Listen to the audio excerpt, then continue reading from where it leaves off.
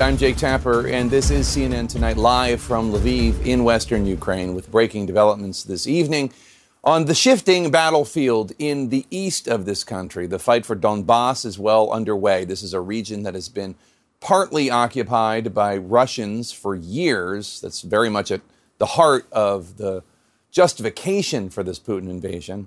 Fighting, we are told, is intensifying in the southeast territory as many civilians struggle to escape. Ukraine's foreign minister is predicting that the scale of this face-off in Donbass will look like World War II, warning that the heaviest battles are yet to come, pleading with NATO to send more weapons, ASAP.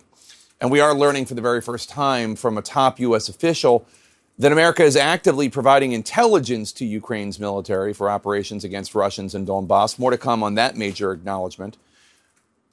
The world is also taking further action to isolate Russia. The UN General Assembly voting today to suspend Putin's regime from the Human Rights Council. As President of Ukraine, Volodymyr Zelensky, points out tonight, Russia has clearly been violating the rights of humans. After Bucha, this is already obvious, and the work on dismantling the debris in Boryanka began. It's much worse there. 26 bodies were found under the rubble of two houses in the Kyiv suburb of Borodyanka today after Russian airstrikes. Again, those are only two houses, according to Ukraine's prosecutor general. Imagine how many more. More proof of the inhumanity. All hospitals in the Donbass territory of Luhansk have now been destroyed, according to one regional leader. Hospitals destroyed. All of them. Russians keep targeting them in the east, forcing many injured civilians to go west for care. I met with some of the wounded civilians, when I toured a medical facility in the western part of Ukraine. I hope you'll stay with us to hear their emotional stories. And that's just a fraction of what's happening tonight all across the country.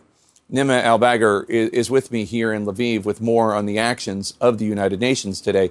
But let's start with Matthew Chance, who is live in London with news of German intercepts of communications of Russian soldiers, ones that could bolster evidence of possible war crimes. Matt? Yeah, that these are potentially very significant because it's something that's been picked up by German intelligence. They've been briefing a parliamentary committee inside Germany about what exactly they've picked up. But what it seems to be from reports and from the sources that we've spoken to about the content of the intercepts is that they are radio communications linking Russian forces with specific killings that took place in Bucha over the past, that place north of Kiev, of course, where there's been so many atrocities taking place, that took place at the hands of Russian forces. Now, there's no end of evidence, of course, video evidence of the atrocities that took place there, the mass graves, the video we've all seen of the twisted corpses that have been filmed by soldiers and by passers-by and by people in that community. But video of bodies and pictures of bodies does not equate to evidence of war crimes. And that's why potentially these German intercepts are so important, because that linkage between Russian forces and actual killings of people who can be identified appears to have been, from the reports we're seeing, have been made. And that may be important in the future when it comes to any possible prosecutions for war crimes that may or may not that may take place, or the question of whether it will take place and whether Russia would, comply with anything like that is another discussion altogether. But yes, potentially significant evidence for any future war crimes prosecutions. Matthew, in spite of the evidence, Putin's spokesman today continued to claim in an interview with Sky News that the images in Bucha, ones that our journalists saw with their own eyes, were fakes. He also made another notable remark. Let me play that. Let's go through it. You've lost thousands of troops. How many troops have you lost? We have significant losses of troops, and it's a huge tragedy for us. I have to say, I was surprised to hear him acknowledge the huge loss of Russian troops. What do you think is behind that? Yeah, I mean, look, he did then appear to acknowledge there have been thousands of troop losses, which is a significant departure from the last official figure that we had. I think it was on March the 25th that the Russian Defense Ministry said there were 1,351 Russian soldiers that had been lost, which is in itself a significant number, of course. There wasn't any sort of new figure given there by Dmitry Peskov, Vladimir Putin's spokesperson, but clearly, the groundwork is being laid, and acknowledgement is being made that there are more losses than they've previously stated. Just to give you an indication about how many more there could be, today there were new figures released by the Ukrainian side. Now, of course, the Ukrainians, have an interest in beefing up those numbers, perhaps. But what the Ukrainians are saying is that they've counted 18,900 Russian troops that have been killed since this conflict began on February the 24th. 698 tanks, they say, have been destroyed, and 150 aircraft. So that gives you an indication. We've seen these horrific images of tank columns that have been destroyed in various locations in the country, and of aircraft being shot down repeatedly with the Stinger missiles that have been supplied to the Ukrainian armed forces by the United States and others.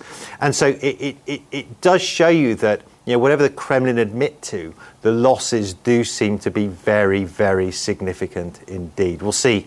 If there are 18,900 dead, how many have been injured? How many have been captured? We're talking about potentially tens of thousands here. So no wonder the Russians are struggling to sort of fill their ranks with fresh troops to pursue and to push forward this offensive. Jake. All right, Matthew Chance, thank you so much. Really appreciate your insights this evening. I want to bring in a member of the Ukrainian parliament right now, Andrei Osadchuk. Andrei, thank you so much for joining us again this evening. We appreciate it.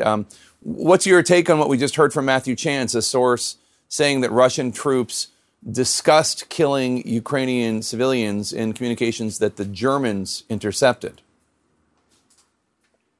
Good evening, everyone. So first of all, I want everyone to understand one simple thing.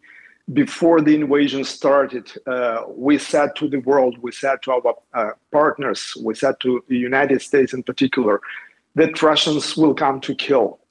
We knew that because we had very long experience in dealing with them. So it's not the first, not the second attempt of Russian Federation, Russian Empire to wipe off Ukrainians and even the name of Ukraine from the map. So it's very old paranoid ideas of Kremlin leaders to destroy Ukraine. So that's why it was very, very expected. Take into account the all information which we already had. For us, it was very important that German intelligence received the same data which Ukrainian intelligence had for the last couple of weeks. Meaning that the Germans, they confirmed that killing of civilians was absolutely intended, coordinated, and planned. I will tell you even more. 2 days ago, I've got the confirmation from Ukrainian intelligence that Russians, they had a list of people, and they were searching specific people in Bucha to kill them.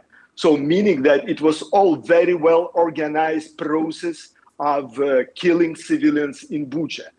And taking into consideration all these facts, we again are focused not only just to finish this war, but to bring into responsibility of everyone responsible for war crimes in Ukraine. So we will not rest until the justice is done. We learned today from Ukraine's prosecutor general that 26 bodies were found under the rubble of just two houses, 26 bodies. Two houses in Borodyanka. Can you tell us any more about what's happening on the ground? All world knows the name of the small city Bucha, which was the center of this massacre. But Borodyanka destroyed even more. It is almost fully destroyed. And every day, every hour, our law enforcement agencies, they discover more and more evidences of war crime. we really had a big problem with the proper recording of all these massive amounts of killings of civilians. For the moment, based on the reports from General Prosecutor, we collected more than 400 bodies in these two cities, and we try to make proper recording on every case because we want each case to be brought to the International Criminal Court. I want to talk to you about a video that's spreading on social media. It's too graphic for us to show, so I'll describe it.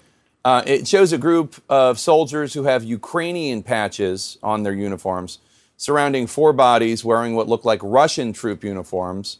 The men on the ground in the Russian uniforms are bloody, appearing to have had head wounds. One of the men says in Russian, quote, "He's still alive." And then one of the men in the Ukrainian uniform shoots at the body 3 times. The body stops moving. The camera then turns to what appears to be a Russian tank.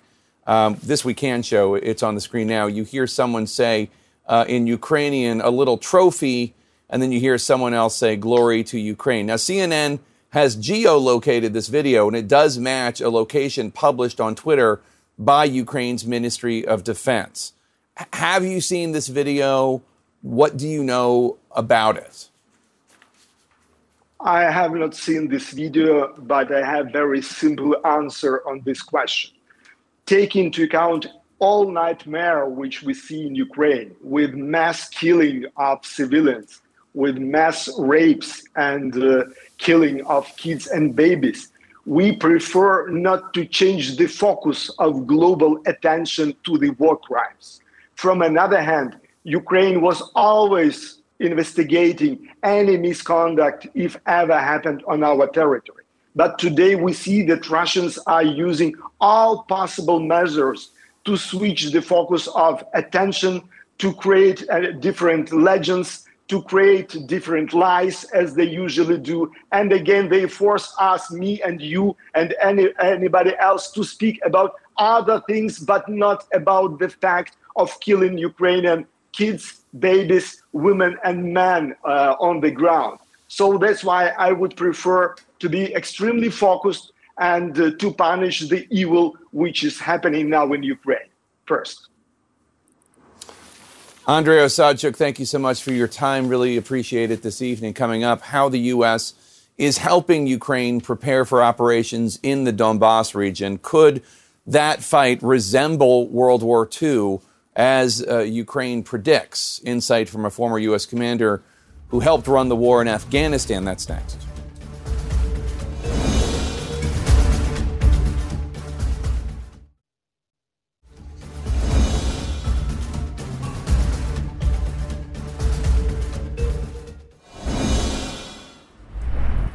We're back live from Lviv. Our Ed Lavandera is live for us now from the key southern port city of Odessa. Ed, I understand you and your crew had to take cover from incoming fire earlier today. Tell us what happened. Hey, Jake. Well, a couple hours ago, we heard 2 loud explosions, and then shortly after, a barrage of air defense system, what we believe to be air defense system, firing into the sky. And, you know, the explosions sounded rather close. So, you know, as we have done in those moments, we've kind of seek shelter in the ground level, in a protected area to kind of wait these situations out. Air raid sirens were going off as well. There hasn't been a whole lot of information released about the details of this latest round of explosions and attack here in the Odessa region, only to one brief statement from military officials in this region saying that it was an infrastructure facility that was hit, but really much beyond that we have not received yet. As the fighting heads east, what are the people still living in the Donbass region being told to do? You know, many people are being urged that if they want to get out, this is the time to do it. In recent days, the fighting has started to escalate. There has been have been attacks on the very systems used by civilians to be able to escape the region. In fact, we understand that a rail line was attacked today, and that some 500 evacuees are trapped in a railway station. We've understand that has been happening multiple times in eastern Ukraine, and of course, this this is the lifeline to be able to escape from these regions, is getting on a train, because driving on the roads has become incredibly dangerous. So, they're being urged that if they want to get out, this is the time to do it. The days and weeks ahead could be very long for the residents of eastern Ukraine.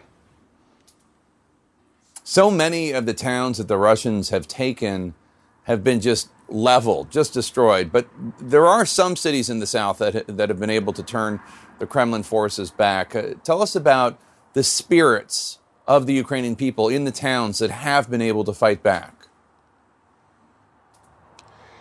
Yeah, so there's an interesting town that we'd been wanting to reach. It is in a few hours north of where we are here in Odessa. This is in south central Ukraine. And in the early weeks of the war, the Russian forces made a very quick push into this country. But we found this little town, Voznyashenk. It's a very difficult name to pronounce, so I apologize for butchering that a little bit. But this is a city of about 30,000 people. It kind of sits at a crossroads, Jake, on this river, and there's a bridge in town. And if the Russian forces had crossed that bridge, it would have been very easy for them to move into other parts of southern Ukraine, into other parts of Ukraine as well. And we went there, to kind of talk to the folks in this town. They had a 2-day battle. They pushed back the Russian forces, inflicted serious casualties on them. The Russians ended up retreating from there. And in a little village outside of the town, we found a group of grandmothers sitting on a bench, and they recounted what it was like as Russian soldiers took over their street and their neighborhood. And one of the ladies had some choice words, she told us, when Russian forces pulled into her front yard. Ну, я виходжу, прямо з тої кухні, Господи, прости, та й кажу, вибачайте за слово, що я треба не брати. Та йоп твою мать, кажу, то це що Путін, то здурів чи що, кажу. Застрілили дитину, це ж такі попалися хороші. So that's 88-year-old Vera. She and her friends laughed as they told us that story and how they insulted the Russian soldiers there in her front yard. But many people, Jake, in that city are bracing for what's coming next. They expect to have to fight that battle all over again. Yeah. Ed Levendare in Odessa, thank you so much. Appreciate it. Please stay safe. The U.S. Defense Secretary stating publicly for the first time that the United States is providing Ukrainians with intelligence critical to the next phase of this invasion. We are providing them intelligence to conduct operations in the Donbass. When you hear from the Ukrainian foreign minister, in addition, it's clear that the picture painted by that intelligence is anything but comforting. The battle for Donbass will remind you of Second World War, with large operations, maneuvers, involvement of thousands of tanks, armored vehicles, planes, artillery. I'm joined tonight by the former commander for U.S. and NATO forces in Afghanistan, retired General John Allen. General Allen, good to see you again. How much of an impact could the U.S. intelligence have for Ukrainians in the East as they begin this fierce fight? Jake, thanks for being forward and reporting from Lviv and on the ground. That's really important observations that you're making. It's very important, this intelligence. I don't know what it is. I have no access to the intelligence itself.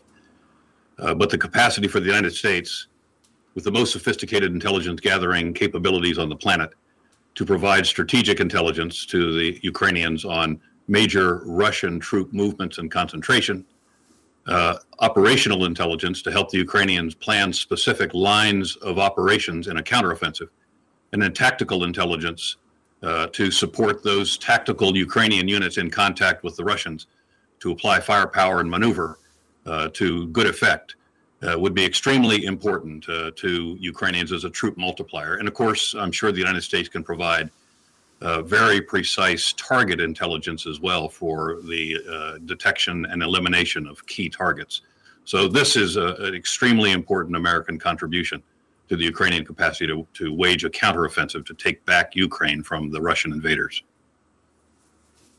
You heard the Ukrainian foreign minister say earlier today, speaking to a NATO audience, that he expects the battle in the east, in the Donbas region, between the Ukrainian military and the Russian military, just to be of such a wide scale when it comes to armored vehicles and tanks and planes and thousands of troops, that it will be like nothing we have seen since World War II.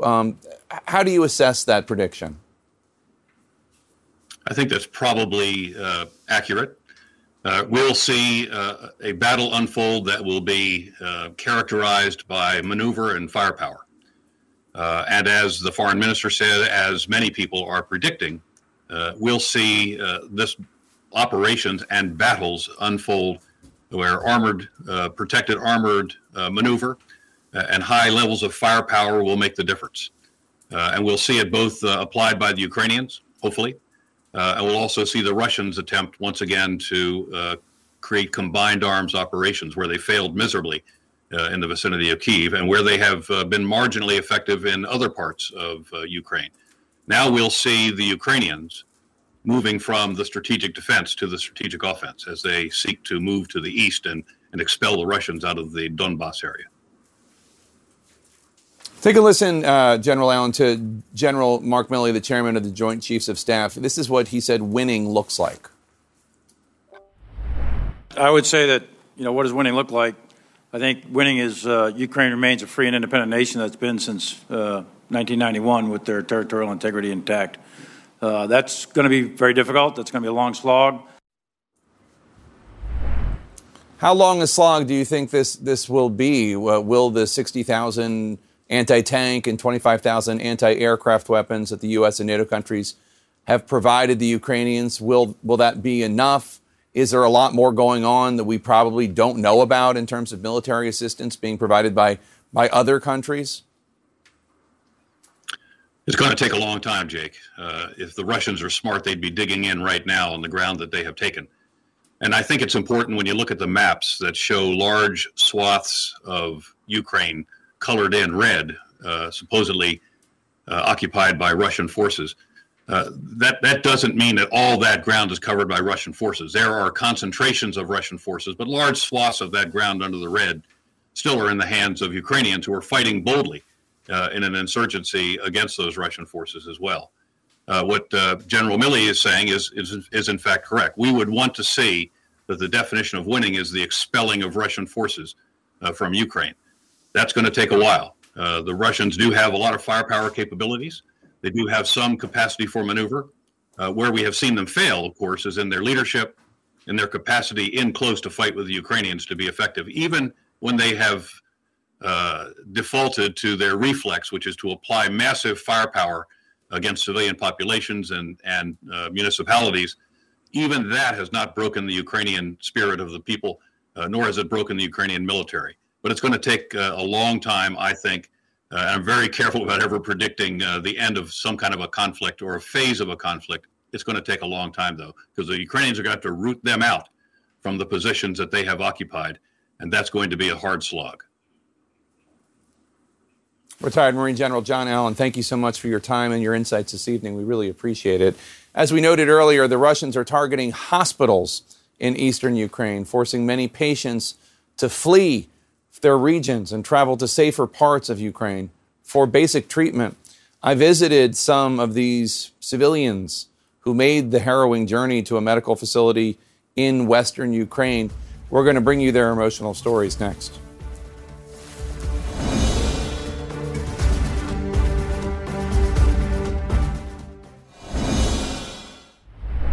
We continue now live from Lviv. The head of the Luhansk state administration said today that Russian forces have destroyed all of the hospitals and other medical institutions in that part of eastern Ukraine. All of them.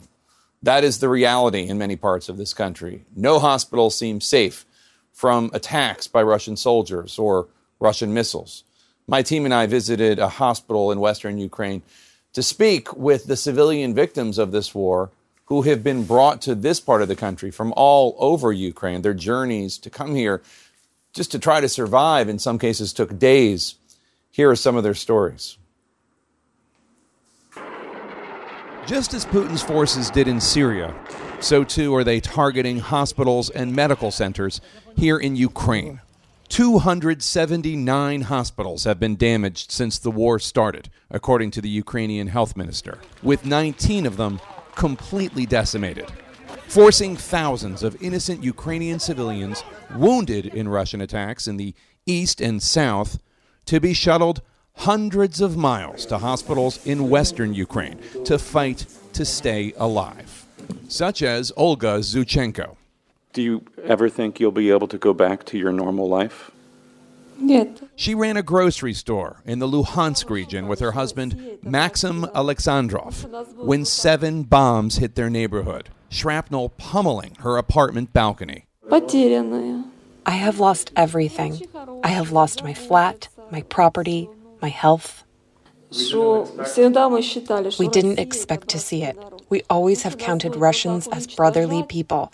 We never hoped they will exterminate us like that. Olga has been here in this hospital, in this bed for 1 month. She may never walk again. Their elderly neighbor was killed in the same attack. They tell me she had been so scared she stayed with them for a few days before her life was so brutally and unfairly snuffed out by Putin's bombs. By now it is clear these attacks on civilian apartment buildings are no accident. Entire civilian city blocks in Irpin and Mariupol, residential apartment buildings, have been obliterated. The facts lead to only one conclusion. The Russians are purposely slaughtering Ukrainians, moms and dads, children, grandparents. The Russian government, of course, denies targeting civilians. A group of American doctors with expertise in war injuries, because of unfortunate American experiences in Afghanistan and Iraq, were visiting the hospital when we were there, meeting with the mayor of Lviv, sharing what they knew about war wounds. We wanted to share information from our experiences in the war in Iraq and Afghanistan and in the civilian hospitals in the U.S. Thank you for visit, thank you for support, and thank you for cooperation. It is very important for Ukraine and for the United States and for future. These are brutal injuries that are unfamiliar to young surgeons in Western Ukraine. Dr. Hernat Herk, chief surgeon, has seen an influx of thousands of these patients. The injury that we have now is unbelievable. What do you want the world to know about what you're seeing here? I want the world to know that they need to know that the Russian forces, they don't fight with the Ukrainian army. They fight with the Ukrainian people. They kill in civilians, they kill in children, they destroy in our country. Shrapnel now in my back, in my feet, everywhere. Before he was a patient whose body is now riddled with shrapnel when his home was hit, Yuri Kanin from the Luhansk region was an anesthesiologist. The flat where we lived in is destroyed. My parents' flat is destroyed. My wife's flat is destroyed. We lost everything. He has a number an army medic wrote on his arm so they could keep track of patients needing help in the chaos of the war. Causing war, creating war, is not just directly inflicting pain with bullets and bombs on a people. It's also creating conditions of desperation, which poses a whole other set of problems, whether disease or starvation or panic. And these secondary effects from the chaos of Putin's war can also be fatal. We had a happy life. Everything was perfect, and then everything changed very abruptly. We met Ola Akenshine on her 45th birthday. She and her husband Alex and 10-year-old son had been hiding in their basement in the Kharkiv region for a month. The shelling, they say, was relentless. We were so afraid, especially our kid was so afraid that we couldn't stay anymore. When the building next door was flattened, she was so scared for her son's life, they got in their car and fled. She had not slept for 2 days. She was in a horrific car accident. When I got in my first hospital in Kilmilsky, They couldn't help and operate severe broken skull and bones. So you can't see right now? Only silhouettes, like very far away. Do you think you'll ever go back to the life you had? I hope it will. The school where my child learned has been destroyed, but I hope if our house stays safe that we will return, rebuild. Our neighbor will rebuild our village, our town. I love my Ukraine so much. I would only want to live here in Ukraine. Putin fashions himself an alpha male, a tough guy. One has to wonder why Putin thinks slaughtering civilians, seniors, women and children, mutilating women such as Olga and Olha, are those the actions of a strong, powerful man, or are they the actions of someone else, someone weaker and pathetic? Coming up, new CNN reporting Ukrainians describe being forced into so-called filtration camps. They say they were given two choices: go to Russia or die. That's next.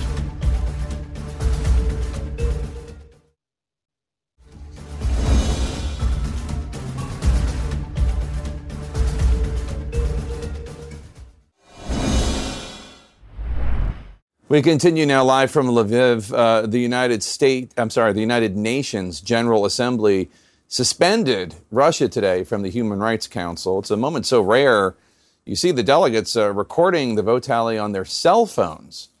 The Russian delegate, of course, then proceeded to claim that Russia was actually quitting the council, which, as the Ukrainian ambassador pointed out, is like trying to say, you can't fire me, I quit.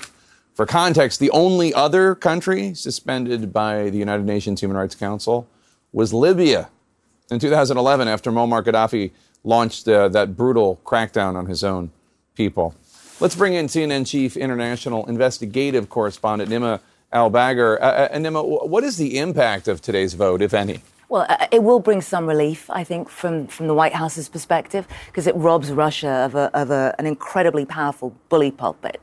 And we already were starting to see that with the threats that Russia was making. If you don't vote in the way, in fact, if you even abstain, let alone vote against us, there will be consequences. I think we know the language they used was, we will perceive this as an unfriendly gesture. Mm. The worry, though, for a lot of those countries that did end up abstaining, like Egypt, is that they need Russia. Egypt is dependent on something like 80% of its wheat comes from Ukraine and Russia. There are real consequences, and much of the international community is going to be looking to the US to try and perhaps buffer some of the consequences of taking this kind of a strong stand. Yeah. Meanwhile, Russia's so offended by this action, this diplomatic action. There are reports of Russians taking survivors of places that they are assaulting, like Mariupol, to so-called filtration centers. What is the significance of that? Explain what that is. Well, we keep hearing Putin is a student of history, and this is very much meant to evoke some of the most haunting moments in the history of both this country and the region at large. This calls back to Stalin's deportation programs of the Crimean Tatars. This calls back to what happened in Chechnya that was so well documented. And when you start listening to some of the testimony that CNN was able to gather, it is incredibly chilling. The documentation, the detail, the photographing of these people from so many different angles, the concerns that they have that they will forever be haunted and chased down by the Russian state's apparatus of oppression. But again, it tells the world that Putin is willing to use, whether it's imagery from the Holocaust or imagery from the pogroms, he is willing to manipulate so much of what is most painful to not just this region, but the world at large. Yeah. We want to share an update given tonight by a badly injured fellow journalist, Benjamin Hall of Fox News. As you may recall, two of his Fox colleagues were killed last month when their vehicle came under fire outside Kyiv. Benjamin Hall just tweeted out this photograph of himself and these words on his account, quote, "To sum it up, I've lost half a leg on one side and a foot on the other. One hand is being put together. One eye is no longer working. And my hearing is pretty blown. But all in all, I feel pretty damn lucky to be here. And it is the people who got me here who are amazing." We just want to note that announcement from Benjamin Hall and send him our best wishes for his continued recovery. in such a horrible incident with him and his Fox colleagues. Obviously, the photojournalist was killed, and the other producer was killed as well. Well, it speaks to the consequences of bearing witness, and especially, I think, the message that Russia wants to send about the consequences of bearing witness. And there was a recent Amnesty International report, and one of the things that really struck me about the reporting on the detail of a lot of the atrocities is it doesn't seem to be about public consumption, and we see this with the targeting of journalists. It is about sending a message of the consequences to the people here on the ground. So when you see all of that, we're not seeing trophy videos. We're not seeing a lot of what we've seen in other conflicts like Syria or Ethiopia.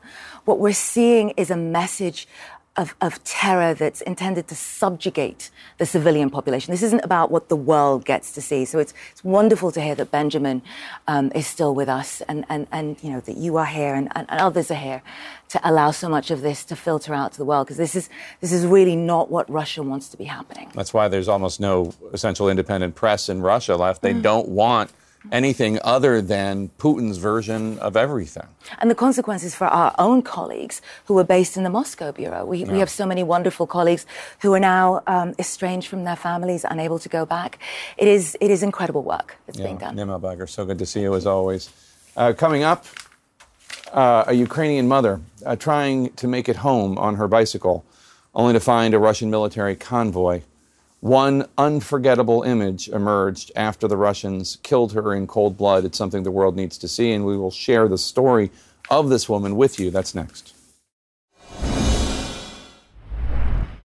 And we're back live in Ukraine. There have been already, just in the 43 days of this war, so many haunting images, especially out of Bucha. But I cannot get this one out of my mind. This lifeless hand of a woman gunned down by a Russian tank, we have found out. CNN's Phil Black shares her story. A warning, what you're going to see next is at times rather graphic. Irina Filkina in a happier time, before the Russians came. It's likely this video shows Irina after the invasion in early March, just moments before her death. She's seen cycling through Bucha, heading towards a large number of Russian vehicles. As she approaches a corner, she dismounts. One of the vehicles fires. She moves around the corner, out of sight, and it fires again and again, at least 5 more times. Then, a large muzzle flash from a second concealed vehicle. Moments later, smoke rises from near that corner. A different video, geolocated by CNN, to the same corner shows a dead woman on the ground next to a bike. Other images of that body clearly show her hand and her distinctive nails. The woman who only recently taught Irina how to apply makeup recognized them instantly. He drew a heart on her finger because she started to love herself. This woman was incredible. Olga Shiruk didn't need to see the nails to know that was her mother's body. She tells me she doesn't know what she feels now. It's such a void, she says. When I saw it was my mother, the war faded away. The war ended with her, and I lost the war. Olga says her mother called her while she was cycling that day, not long before she was killed. She'd been sheltering at her workplace and decided to go home because she thought it would be safer. Tell us about your mother. How would you like the world to know her? She says Irina had a hard life, overcoming obstacles, only really starting to live in the last 2 years. But she could do the impossible and inspired others to believe they could too. Elsewhere in Bucha, someone recorded the moment 3 men were found, all face down in a yard, all shot in the head. This video is how Olga Goraviluk found out her son Roman and son-in-law Sergei had been killed. She says, I don't want to live anymore. The grief. I cry day and night. I don't know how to live. Images from Bucha have taught the world undeniable truths about the brutality of Russia's invasion. For some, that knowledge is deeply personal. and impossibly painful. These are just two families directly impacted by the atrocities committed in Bucha, and they want the world to know and understand what happened there. But they also want those they've lost to be remembered for who they were, not just as victims or brutalized bodies left behind in Russia's retreat. Jake. Phil Black, thank you so much. Really appreciate it. We'll be right back. Thanks for watching. I will be back tomorrow night at 9 p.m. Eastern for another edition of CNN Tonight, live from Lviv. And I will see you tomorrow afternoon on The Lead, which begins at 4 p.m. Eastern. Quality sleep is essential, and that's why the Sleep Number Smart Bed is designed for your ever-evolving sleep needs. So you can choose what's right for you whenever you like. Need a bed that's firmer or softer on either side? Helps you sleep at a comfortable temperature. Quiets their snores. Sleep Number does that. Sleep better together. J.D. Power ranks Sleep Number #1 in customer satisfaction with mattresses purchased in-store. And now, save 50% on Sleep Number limited edition smart beds for a limited time. For J.D. Power 2023 award information, visit jdpower.com/awards. Only at Sleep Number stores or sleepnumber.com. I'm Dr. Sanjay Gupta, host of the Chasing Life podcast. In honor of our 10th season, we want to hear from you. Leave us a message at 470-396-0832 and tell us how you chase life. It could be used on an upcoming episode.